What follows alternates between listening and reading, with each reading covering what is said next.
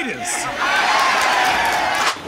Welcome to the world famous Fifth Street Gym and my tip of the week. My tip of the week are shoes and wraps. It's important you get very comfortable with the shoes and the wraps that you're gonna wear in the fight and not wait till fight night before you put those on. Have your coach wrap your hands 2 or 3 sparring sessions before. Get comfortable. You might want it tighter or looser, more padding or less padding. You also, if possible, try to get fight style gloves. The smaller gloves, the 10 ounce for the big fighters, the 8 ounce for the smaller fighters, and get comfortable with, will they fit in the wraps actually?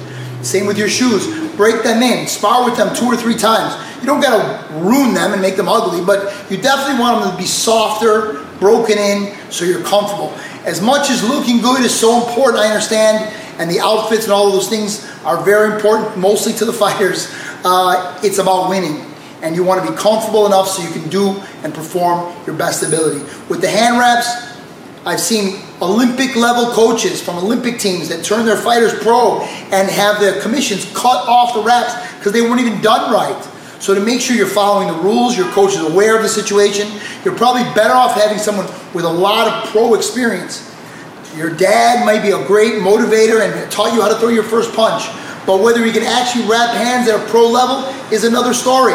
Your shoes, I know you want to look nice and brand new and spanky, but you got to break them in and make sure you're comfortable. So again, be comfortable, be aware of your wraps, be aware of your shoes, and that is my tip of the week.